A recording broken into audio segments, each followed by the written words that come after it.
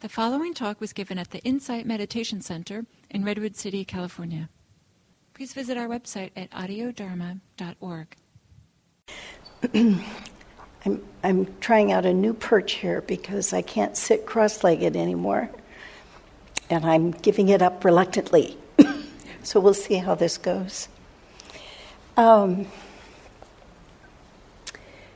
So I've had this plan for a while to talk about tribalism, and I keep putting it off. And to be honest, I'm going to put it off again. Maybe next week. Because it turns out this is can be a very agitating topic, tribalism. And I thought what I would do before I talked about that was talk about some skills for dealing with it first. So we could do it either direction. We could get everybody agitated and then talk about what to do about it.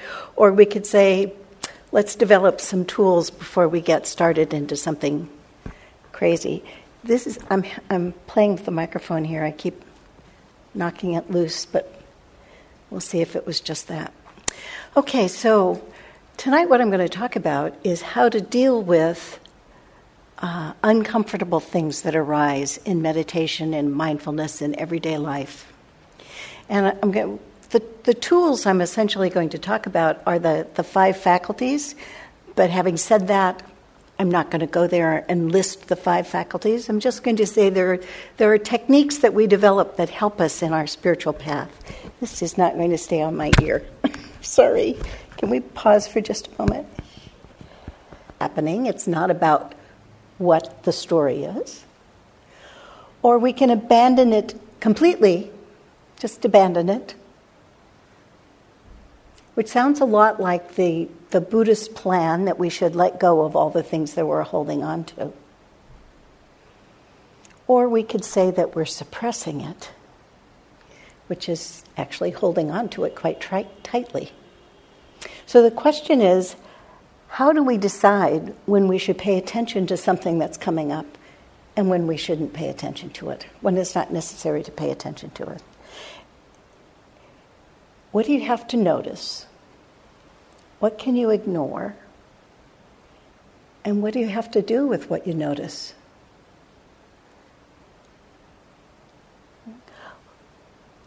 What do you notice? What can you ignore? What can you not ignore? And what do you do about it? And when I say what do you do about it, I don't mean what do you do in this moment about this particular feeling that has arisen or this anxiety that has arisen, but does it keep coming up because there is something that needs attention, something else that needs attention? So the primary tool that we have for this is what we notice. What do you notice? Where do you put your attention? What do you notice? So when we're sitting in meditation and we're following our breath, we're noticing our breath. And something arises, and we say, let's say an itch. An itch arises, and we say, oh, itch, itch, itch, and you go back. Still itching, go back. Itching, itching, itching, itching, itching, and we get more and more agitated. And we notice the agitation, and we're saying, well, this isn't getting me anywhere. I'm just getting more and more agitated. So I'm going to scratch the itch. And then we mindfully pay attention to what we're doing. We don't mindlessly scratch the itch, but we're lifting the hand and noticing how we're intentionally doing that. And the secret word here is intention. Intention. Practice is learning what to pay attention to and how to pay attention to it. So now I'm going to tell you a story. Is anybody in here aware of the Ajahn Chah banana story? Oh, good. It's a great little story. Okay, so Ajahn Chah was a Thai master, meditation master, Buddhist teacher. He was one of Jack Kornfield's teachers. And he tells the story about someone who was coming back from the market carrying a banana. And someone said to him, "Why are you carrying that banana?" And he said, Because I want to eat it. And they said, well, so are you going to eat the peel? And he said, of course not. No. Then why are you carrying the peel? Now, other than the kind of smart alecky answer that immediately comes to mind, what Ajahn Chah said is there are actually two layers to answering this question. And the first one is the intention. What is the intention for answering the question? What is the intention for carrying the peel and the banana? And secondly, what is the answer to the question? So the first intention, the desire, is to actually give a good answer to the question. I want to give a good answer to the question. Why am I carrying this peel? And the answer that he gave to the person asking the question was, because time hasn't come to let go of the peel. I love this story. I love the story because he didn't say, oh, well, we let go of everything eventually. He didn't defend carrying the peel. He didn't make a separate case for the peel. What he said is, it isn't time to let go of the peel. If he let go of the peel, he'd be carrying mush, which was not consistent with being able to eat his banana, right? So the question is, what do we hold on to? And when do we let go of it? You know, the kind of Buddhist mantra is let go, let go. In fact, Ajahn Chah is famous for saying, if you let go a little, you experience a little freedom. If you let go a lot, you experience a lot of freedom. If you let go of everything, you have total freedom. And here he is saying, only let go when it's the time to let go. When is it appropriate to hold on to something? When is it appropriate to actually pay attention to what arises and not let go of it? And say, why is this showing up? Why is this continually just showing up? What is my intention with regard to that? And how should I be paying attention to it? One of the important things about this story is that we don't actually have to let go of everything right away, immediately, let go of everything. It may sound like a great idea, but we can let go in stages. And we can only let go of that which we no longer need. We let go of what it's appropriate to let go of. So let's explore that a little bit. When the Buddha was teaching his son, he said, you know, there are things that you need to understand about the world. And what you have to do is notice when suffering arises. Notice when suffering arises. And notice when suffering stops. This causes suffering. This doesn't cause suffering. And so you ask yourself, before something happens, does this cause suffering for me, for you, for either of us, or both of us? Then I won't do it. If this does not cause suffering, then I can cultivate it. And you ask yourself this before an action, and during an action, and after an action. It's a lot of work, actually. If you think about it, it is notice what you notice, and also notice, is there suffering here? Is there not suffering here?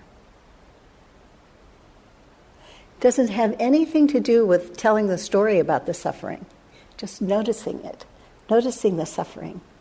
This causes suffering. I don't want to do this. I reestablish a new intention. I no longer want to do this. This causes suffering. This causes suffering for me. This causes suffering for you. This causes suffering for both of us. I resolve not to do this.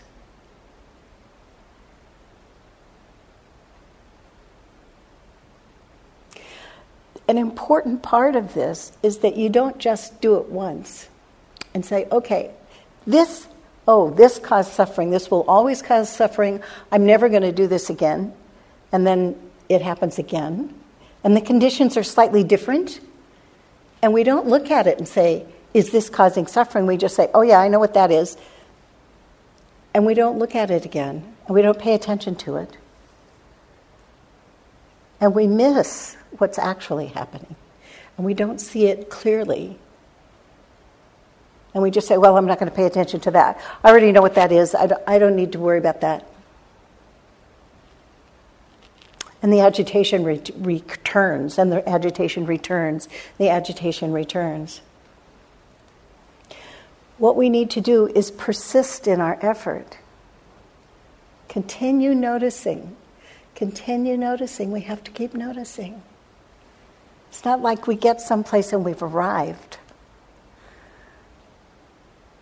Our mind habits continue to show up all the time, just in different form. Just in a different form. The conditions are never the same. I can't say, when this happens, this is always the right answer. There are many things that can come up in meditation that are distressful, that cause stress. There's anger, there's anxiety, painful memories, lots of painful memories, fear, suppressed memories. One of the things that turns up when you're looking at tribalism, as I've been doing lately, is that very often people have things happen to them in their lives, and they say, okay, that's not going to happen to me again, and I'm not going to think about that anymore, and they file it away, and then many years later, so it's quite common these days for a number of women, many women, remembering things as a consequence of the Me Too movement, where things are becoming more verbal, that people who have not dealt with things or have filed things away, this is no longer important to me, have had memories come up that are extremely stressful. It's true of Black Lives Matters. It's true of any movement where people begin to see themselves and they haven't been looking there, and the memories rise, and these can be very powerful, overwhelming experiences of injustice, of fear and anxiety, of insecurity. And what do you do when those things arise? What happens? How do you deal with that? Do you just say, I'm not going to think about that, I push that away, I'm not going to look, I'm just going to go back to my breath? When this thing is up against you, when you're facing grief and you're saying, why is this grief here? There are several things that you can do. The first one is to notice, is this persistent? Is it a random thought that comes in, or is it something that keeps coming back? So maybe it's not the story, but something that the story causes to rise in you. And I'll talk about that more a little bit.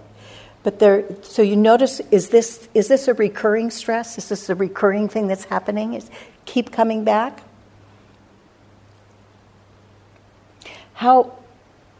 What happens if I try to shift my attention? Does it come back again?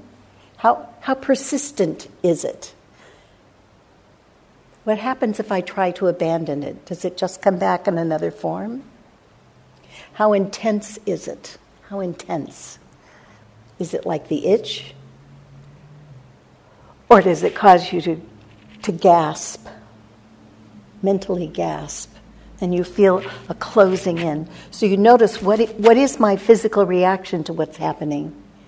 So it's not so much shifting my attention to, anxiety causes me to chew on the side of my lip, but rather, what is the overall quality of how I'm noticing this? Is this feeling that I'm leaning away from it, that I'm leaning into it? How agitated am I? These are clues to, is this something I need to pay attention to? Is this something that needs reflection at some point? So what we're trying to do is just notice, how important is this? How important is this? And am I seeing it clearly? Am I seeing it clearly? Is it really anger or is it fear? Or is it embarrassment? You know, the first blush, it's a flush, there's a lot of energy here, I know what it is, and then we don't actually see it. It's a lot easier to deal with embarrassment than fear, for me. Maybe not for everyone. But the way I deal with it is quite different. So it's important for me to see the difference, to know whether it has to do with my existential self, or does it have to do with an inconvenience?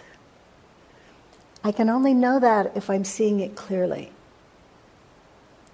So, what is my intention with regard to these thoughts? What's my intention?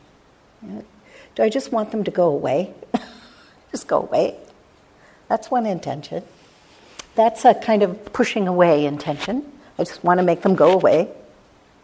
I want them to stop hurting me. I want them to stop hurting me. I want to not feel this way. These are classic aversion kinds of feelings. I'm pushing them away. I want them to go. Is there something I can find out by not pushing them away or letting them go too soon? Can I find out why they're causing me stress? This is not an analytical question. This is not, let me think this through. But rather, what else is here? What else is happening in this moment that I'm maybe not paying quite as much attention to? And this is a question of where are we directing our attention? You know, if you've got a story that has a lot of emotional content, it's really easy to start rewriting the story the way you'd like it to have been. Or retelling the story, which gets the energy level up, and it kind of feels good to get the energy level up if you're feeling kind of depressed about it. But this isn't useful. This is just feeding something. It's not noticing, just noticing it. What we're trying to do is just see it. So, can we discover when the stress is less? So, for example, I might be getting all agitated, and there's something going on here, and I'm not sure what it is, but I'm clearly agitated, and maybe I'll stop and take a breath and let it out, and then come back, so that I settle. If I notice I'm agitated, I don't feed the agitation. I try to see, okay, this is a little, feels a little wild. I'm feeling a little, not like I'm in control. Take a breath.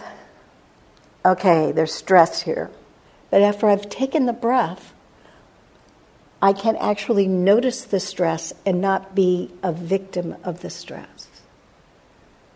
You see that distinction? So that it isn't a pushing it away so much as it is gathering yourself together so that you can look at it without being too overwhelmed by it.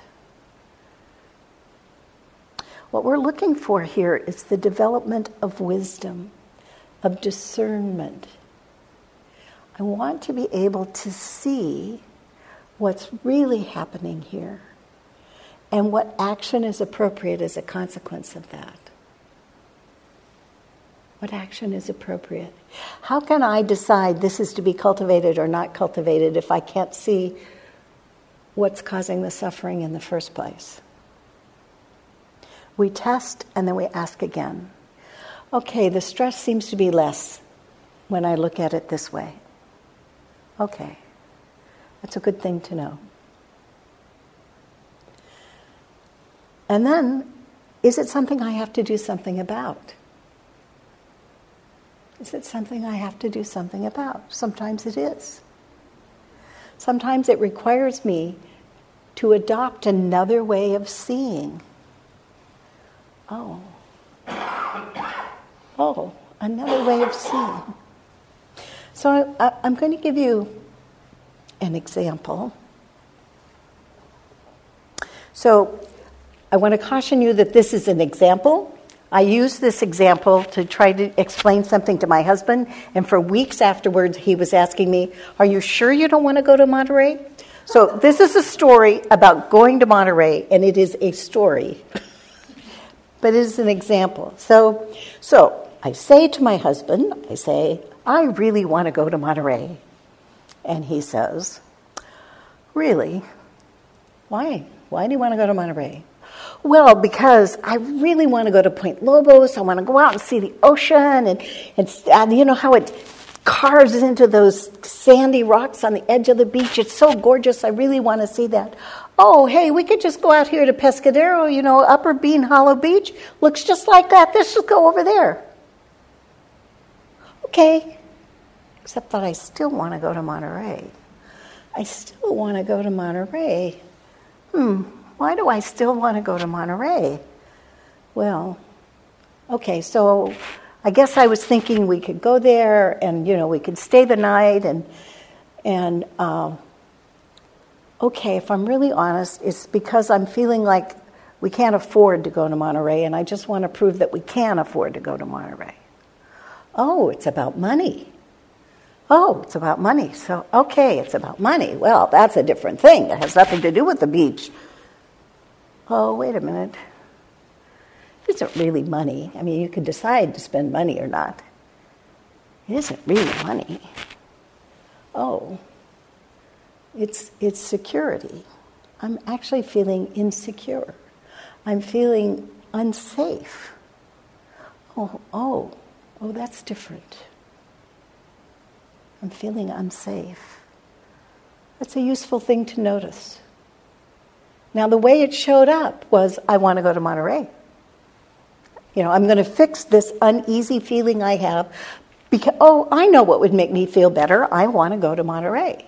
And then as I'm really paying attention to what's going on, it becomes very clear that what's actually going on has pretty much nothing to do with Monterey. It has to do with feeling unsafe. Wow, where did that come from? Why am I not feeling safe? Maybe this shows up once. That's interesting. I'm going to have an eye out for that. Maybe it shows up several times.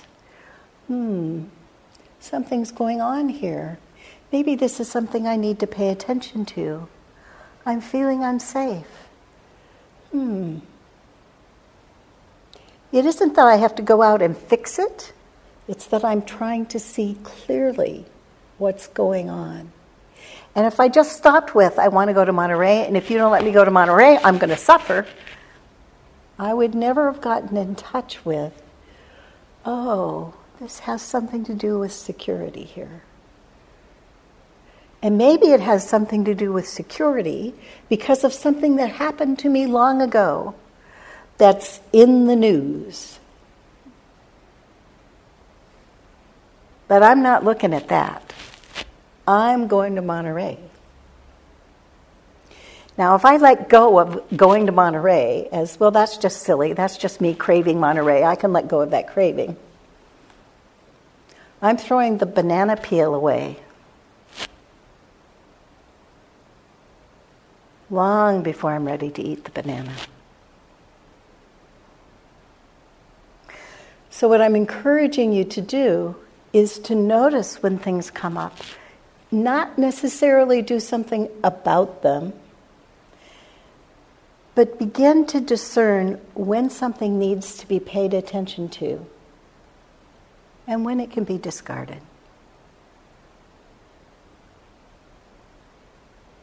Why is this coming up? What else is coming up with this? What is the feeling? And when you're paying close attention, you become very astute at noticing the difference between fear and anxiety. At noticing the difference between anger and fear. At noticing, okay, is this feeling, the way that I'm looking at this now, am I paying attention to this feeling? Is it tightness? Is it expansive? Am I leaning into it? Am I longing for something that is just out of my reach? What does that feel like? You know, we've all had a craving for, I don't know, pick anything, a cookie. And you're sitting there thinking, I really want that cookie. I know just where it is. I can go get that cookie. It's in that counter. It's in that bag right underneath I can get that cookie. I really want that cookie. And then we notice that longing. And then we ask, is this about the cookie? Is this really about the cookie? Or am I longing for something without knowing what it is? How often does this sense of wanting, of just longing for something, show up? How often does it show up? Do I need to pay attention to it? Okay, I can feel this longing. Where am I feeling this longing in my body? What do I notice? Is there a feeling of stress, or is it tender? Is there a tenderness associated with this longing? There's so much we can learn by just paying attention. Sometimes what we need to do is let go of pressure, go to the beach, and scream into the ocean. The pressure is away. Now we can see more clearly. Not so good to yell at another person. That usually causes suffering for you, for them, for everybody.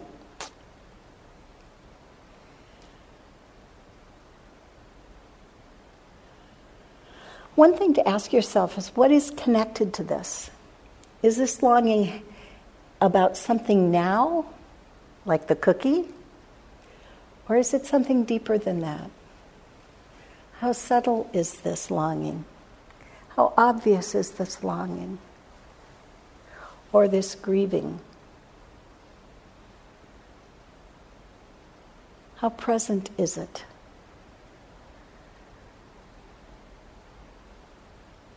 We might decide to notice whether ill will is associated with it.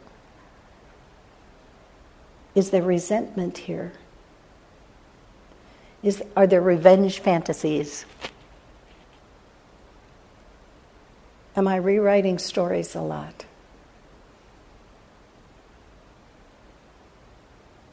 Sometimes it's useful to remind ourselves that whatever unsafe environment existed in the realm of the story, that right now, here in this room, we are completely safe. Things could happen, you know. I can think of things that could happen, but they're pretty unlikely. I can feel safe in this room.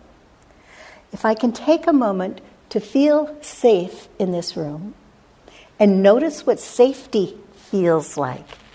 How does it feel in this moment to lower your shoulders? Can you lower your shoulders? Oh, that's what that feels like.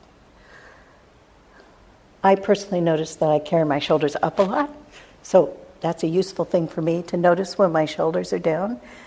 And it's such a delight to find I can't lower my shoulders anymore. I notice the delight. That's what it feels like. Because understanding how these things feel in your body gives you confidence that you can see things more clearly. Oh, I'm recognizing this feeling. I can feel that there's stress here and not react to the stress, but understand that there's stress here. Notice and be aware of it. Know that you're noticing it. Or one might focus on softening the heart. If I notice that ill will is present, because I have an intention not to hold ill will, I can try to soften my heart, which I can do by doing metta, or sometimes just imagining myself opening up or lowering my shoulders. I can soften my heart enough to see more clearly. when I'm not so guarded. When I find myself guarded, I know I'm not going to see clearly. Whether it's deliberate or unconscious, doesn't matter. If my heart is not open, I am not going to see clearly. I'm in a protected mode. I have barriers set up. It doesn't mean that those barriers are inappropriate, but I have to know that's what's happening. I have to see that.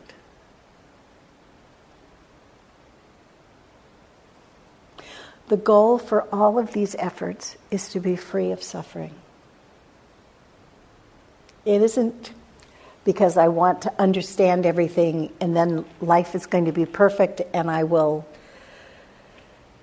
know the true meaning of life and the meaning of my life. No, it's because I don't want to suffer. Because I want to be free in this moment of suffering. And in order to do that, I have to see what is giving rise to suffering in those moments when that's present. And so these are just ways of trying to see clearly. Oh, that's what it is. Oh, I'm not being seen. I want to be seen. Oh,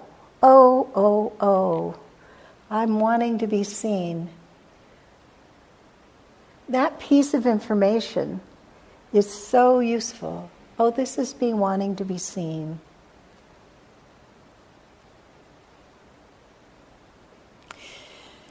So I have another story for you. This is my guacamole story. So I was on retreat one time, and I was supposed to be making guacamole. And I was given the ingredients. And my job was simply to put them all together, which I was rapidly doing. And it was really awful. It had way too much garlic. I mean, way too much garlic. And I like garlic. This was bad. So we started adding things to it to sort of dampen the garlic, right? So we added ground cashews. That's good. You know, things to sort of absorb some of that acrid taste. And we added and and we did. We managed to get the garlic down, and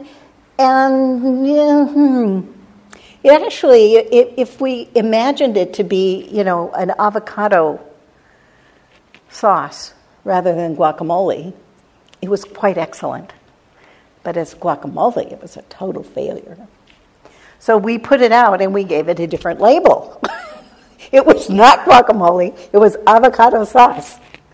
Now, because the meal happened to be, enchiladas or something, people pretty well figured out that it was supposed to be guacamole. But for those people who were not wed to the name, they enjoyed the sauce. And the same is true for us. Sometimes we label things with very convenient labels when they're no longer that. They are now something else.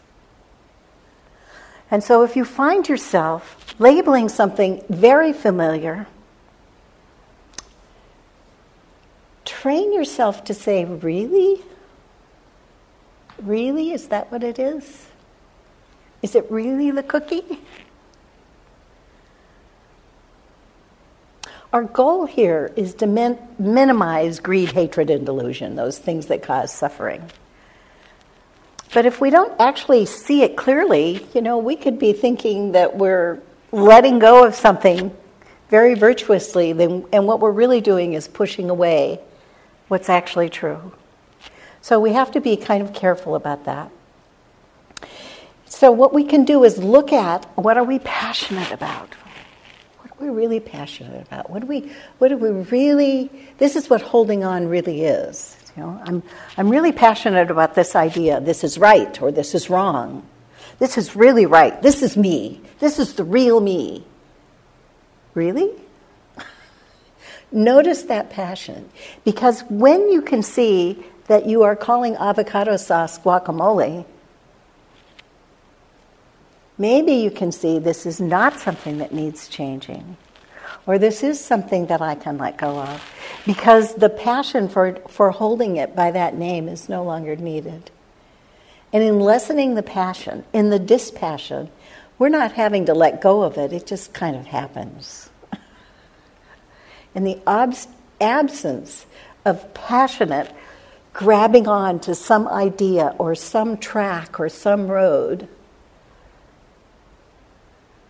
we don't have to let go. It just, the desire to hold it goes away.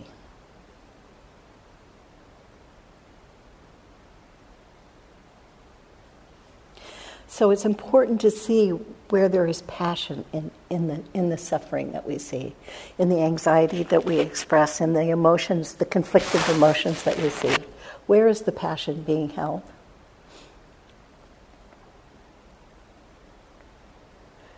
With mindfulness practice, what we hope to do is to develop the discernment to actually see what's happening. It's really, we notice. It isn't about fixing. It's about seeing as clearly as possible so that we're not lying to ourselves about what's really happening. If something is painful, it's painful. It's not useful to pretend that it's no longer painful if it's painful. But what's causing it?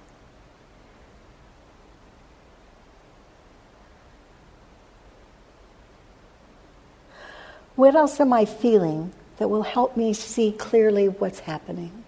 What else is in my physical reality now that will help me see this?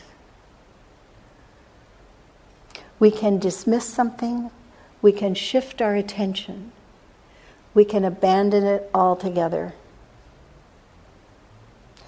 All of these strategies are valid when something unpleasant arises. But it's also true that you can become quite wise at what you need to notice. What do I need to notice? What can I ignore? I can ignore that. That slight that happened to me today, I can ignore that. That person who cut me off and nearly ran into the back of my car, front of my car, the side of my car, I can let that go. Somebody almost hit me a couple of days ago. And I saw the horror on her face as she pulled off to the side to keep from ramming into the back of my car. And I really felt sorry for her because she was really horrified. And I was thinking, okay, no harm. But she was really scared. If she'd hit me, I probably would have had a different reaction. But at that moment, there was something much more important on my mind. It was pretty minor, and I could dismiss it. Know when we can dismiss something. If we can't dismiss it, figure out what else is there. So had I not been able to do that, it might be because I was harboring a sense of everybody's out to get me. That was just one more example, right? And that I need to see because that's real suffering. That I need to see.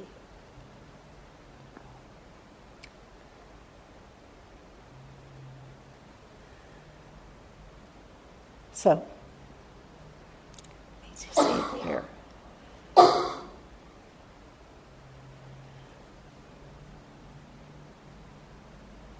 Another thing you can ask yourself is, what is the effect of knowing what is the source of your longing or the source of your resentment? What is the effect of knowing that? What happens if I know I'm feeling open longing, that there is something missing in my life? Maybe I don't know what I'm longing for. I just notice the longing. This happens. What's the effect of noticing that? Then I can look at, what is this hole that I'm experiencing? What's the nature of this hole that I'm experiencing?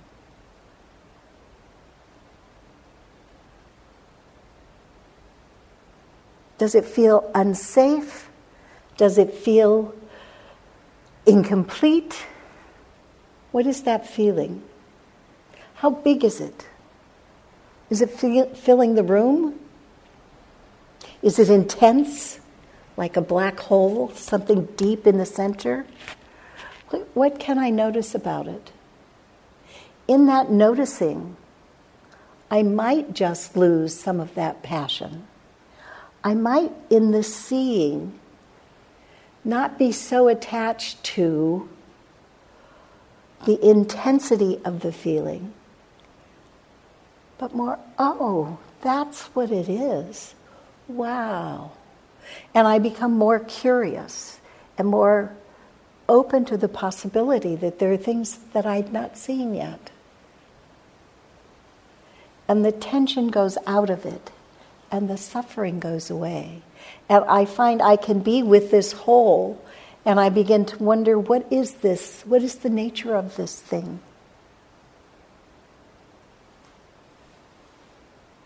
So, what we've been talking about is developing confidence, of being mindful, of persistence, of settling in, allowing it to be true, the settling in part, and discernment. These are the 5 faculties. Conviction, faith, confidence, persistence or effort, mindfulness, concentration, and discernment. These are the skills that help us along the path. So I encourage you to carry that complete banana. Don't carry it forever, it will rot. But don't throw the peel away too soon. Know why you're carrying it. Pay attention to your intention. And when the time is right, lose the peel and eat the banana. When the time is right, you can say, "Ah, I see that. Now I can just walk ahead. Now it is no longer controlling me. I can see it. Oh.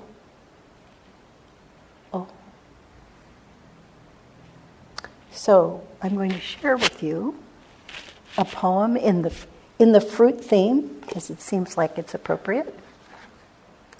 So this is a poem by Jane Hirschfield, and it's called Ripeness. Ripeness. Ripeness is what falls away with ease. Not only the heavy apple, the pear, but also the dried brown strands of autumn iris from their core. To let your body love this world that gave itself to your care. In all of its ripeness, with ease, it will take itself from you. In equal ripeness and ease is also a harvest. And however sharply you are tested, this sorrow, that great love, it too will leave on that clean knife. Do it again here. So, like the banana in the banana peel, this has to do with the time. Things fall away in their time. We don't have to make them happen. Ripeness is what falls away with ease. Not only the heavy apple, the pear, but also the dried brown strands of autumn iris from their core. To let your body love this world that gave itself to your care in all of its ripeness with ease, and will take itself from you in equal ripeness and ease, is also harvest. To let your body love this world that gave itself to your care is also harvest. And however sharply you are tested, this sorrow, that great love, it too will leave on that clean knife. Enjoy your ripeness, enjoy your practice, and carry the banana. Thank you. So, does anyone have questions or comments or Objections. I admit I don't actually like objections, but they're very useful. Yes.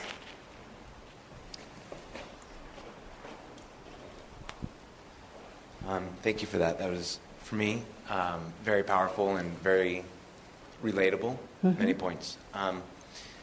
In the Monterey story, when you had gotten to the point to say, oh, it's about money, and from money, it's about feeling safe.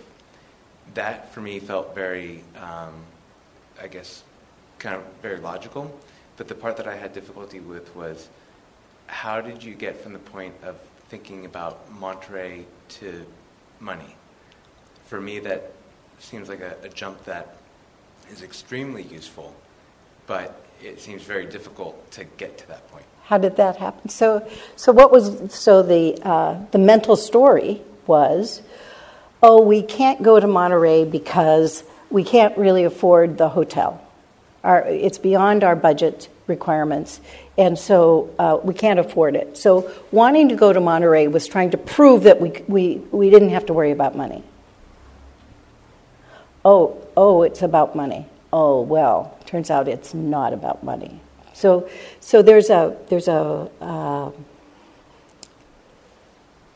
there are conditions that have to do with what do you associate with certain things. So, if you go down to Monterey for day trips, then money might not come up.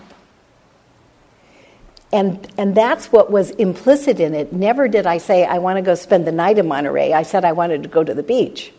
But what was going on in the story was, oh, I can imagine going to Monterey and spending a night in a hotel by, a Silomar or something, right? That's about money. Thank you. Okay. Yeah.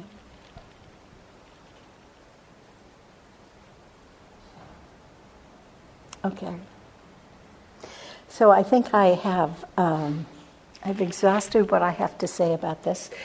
What I will be here next Thursday, and I'm hoping to move to a difficult topic around tribalism.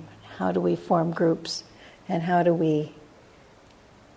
what does it mean to form a group, and how do we operate in that space, and how do we feel in that space, and what are the unconscious tribes that we belong to?